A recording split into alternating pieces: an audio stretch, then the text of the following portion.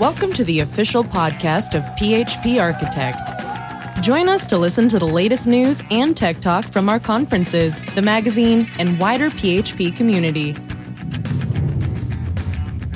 This edition of PHP Podcast is brought to you by Honeybadger. More on them later. You're listening to the PHP Podcast for March 2022, Volume 21, Issue 3, World Backup Day. I'm your host, Eric Van Johnson, and with me is John Congdon. Yo. Man, it feels like... Happy Backup Day, John.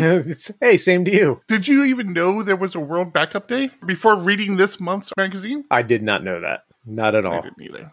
Every day is Backup Day for here in the Johnson household. I tell you. You got to stay on top of it.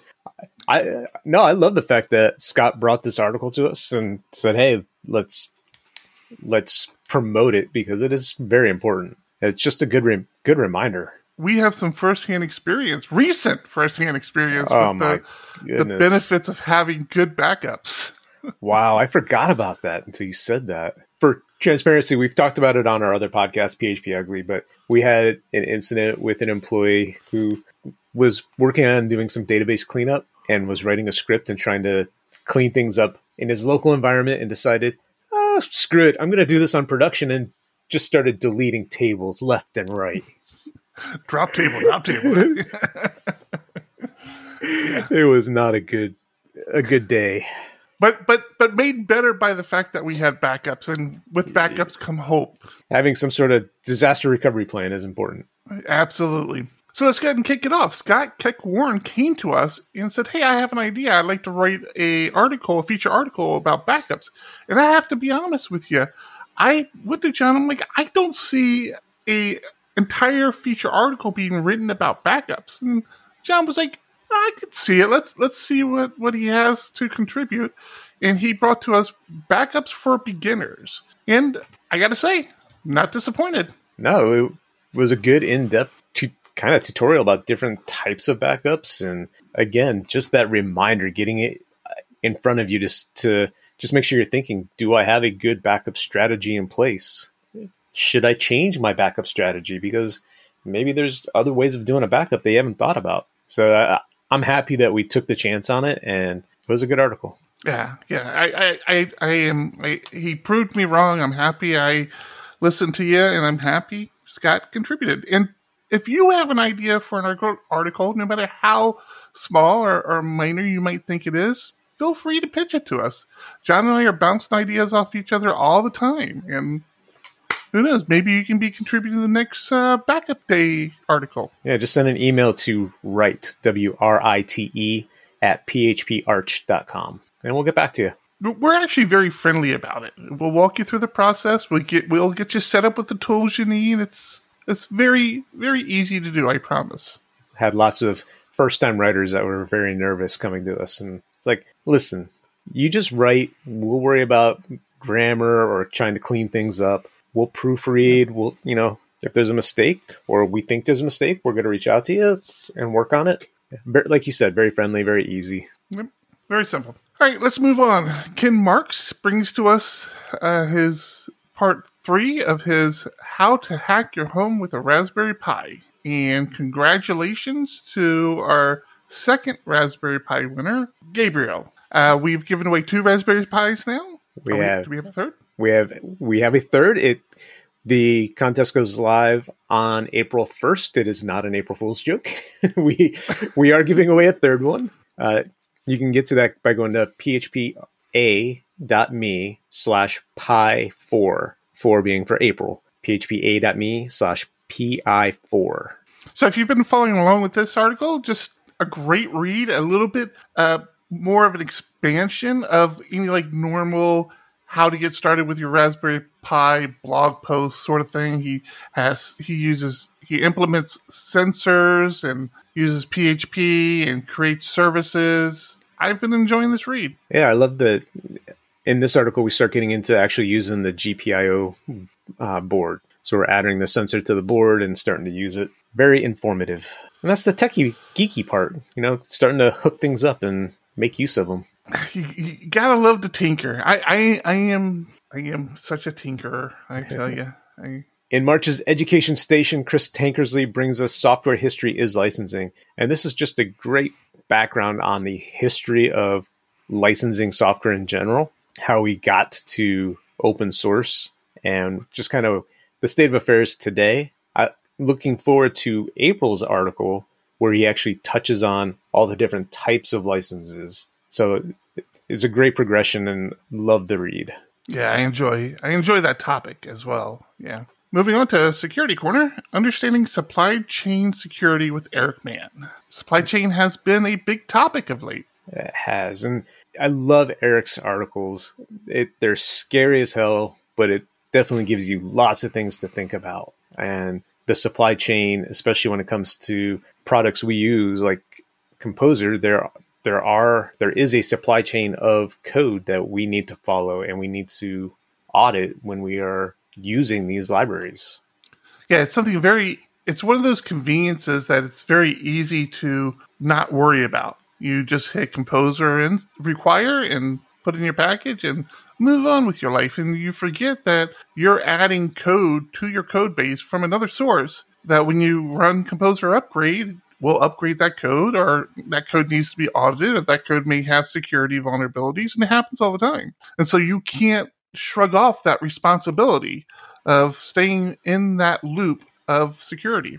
Exactly. The example of this is not only could the person writing that library turn bad, they may have an in to a bunch of servers now, but their architecture might be vulnerable. Not just the code itself, but if somebody could get onto their servers, change their code without them realizing it, that gets introduced into your code base. Lots of things to think about. So instead of just doing a Composer upgrade for everything, sometimes it's important just to go library by library and actually use GitHub's Dependabot, where it updates one library at a time. And I will actually look at the diff from where I'm at now to what they want to upgrade to and just quickly scan, make sure that everything makes sense.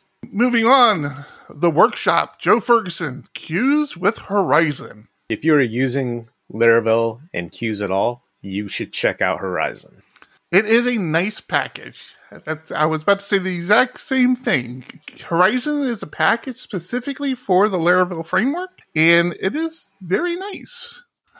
This is a very simple implementation. He walks you through how to implement it and use it and some of the benefits of it. It's pretty straightforward. I do like the packages that come out of the Laravel ecosystem. Yeah, Horizon gives you a dashboard into your jobs. So it's letting you know how many jobs you have, how fast they're running. It's just kind of like a dashboard / health monitor. Lets you just see what's going on a little easier. In DDD Alley, Ed brings us Better Late Than Never, and he's continuing in his domain-driven design philosophy / talking about a project he's working on. And in this one, he's talking about testing his database layer, and he often feels like it's not necessary. But in this article, he shows how he came around to why he needed these tests, and hence Better Late Than Never. He didn't write them originally, got to a point where he was able to add those to his test suite and is happier because of it. Even if you don't do it up front, get them added in there. Much to the title, Better Late Than Never, it's never too late to add tests. We'd like to take a moment and thank our sponsor, Honeybadger. We really appreciate your support. Honeybadger.io, the web developer's secret weapon. Honeybadger offers exception, uptime, and cron monitoring all in one place, and it is easily installed into your web application. Deploy with confidence and be your team's DevOps hero. Their list of features can fit a team of any size. Are you just starting out? Have a fantastic free plan for life that you can use while your traffic is low. Are you an established business? Perfect. You should have a system in place to alert you to errors in real time, not finding out when your web visitors complain, if they ever do. In addition, their third-party integrations will let you connect some of the most commonly used alerting services so that you can know at a moment's notice if things go wrong. Head over to honeybadger.io to sign up for a free account to get started. And while you are listening to a PHP podcast, Honeybadger supports so many languages including Ruby, JavaScript, Elixir, Python, Go, and so many more. Head over to honeybadger.io and start your trial today. So this month we are bringing a new column to the magazine, PSR Pickup, from Frank Wallen. I am a personal friend of Frank's. Frank actually works with John and I at Diego Dev, and I'm extremely thrilled that he decided to take up this article moving forward. So every month, Frank is going to be bringing to us an article around PSRs, explaining what they are, how they're used, why they're used. Sometimes he'll talk about the process of how PSRs are created and approved. I am so excited and so grateful that Frank has taken this up. Yeah, this first one is around improving the developer experience, telling us why PSRs are important, and touches on the first couple that centered around auto-loading. You know, we started with PSR 0, which was the very first PSR, and it was the basic auto-loading from back then where everything was directory-based. We had long class names with underscores. Around that same time, we were getting namespaces within PHP, which brought us PSR 4, which was another auto-loading standard, which, again, kind of a directory structure, but now we don't have all these underscores in our class name. We can simplify our class names using namespaces. PSR is definitely one of those standards that have really changed our environment and how we code, and for the better. Has changed it for the better. I do appreciate the PHP Fig for kind of championing this movement. Exactly. All right, PHP puzzles, finding prime factors. Oscar Morita does a fantastic job, again, bringing us a new puzzle. If you don't do the puzzles, consider it. It's a great way to challenge yourself to try different things. You know, don't just take the straightforward, I want to solve it. I mean, obviously, if you're a puzzle guy and you just want to solve a puzzle, go for it. But it's also a great way to introduce yourself to different coding techniques. If you're trying to learn something new, maybe use a different design pattern to solve it, just to try. And then at the end, he has next month's challenge of making change up your own solutions and then see what he brings to the table next month. And if you're a subscriber to the PHP Architect magazine, you have access to the PHP Architect Discord, where Oscar is actually at, and Oscar is always open to code submissions. And finally, I just can't.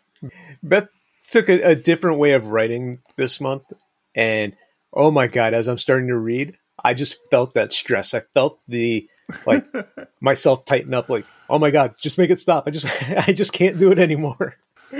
Which is never a feeling you want to have while you're reading our magazine, but I mean, it was kind of hitting home to the topic. At the end, it's about our mental health. How do we keep ourselves sane in a myriad of ways of being distracted, from emails to phone calls to text messages, Slack. I mean, at any given time, we all have probably 20 different ways of somebody communicating with us, and it can just be overwhelming. All right, that is going to do it for World Backup Day, Volume 21, Issue 3 for March 2022. Keep listening. Keep coding. And keep reading. And keep reading.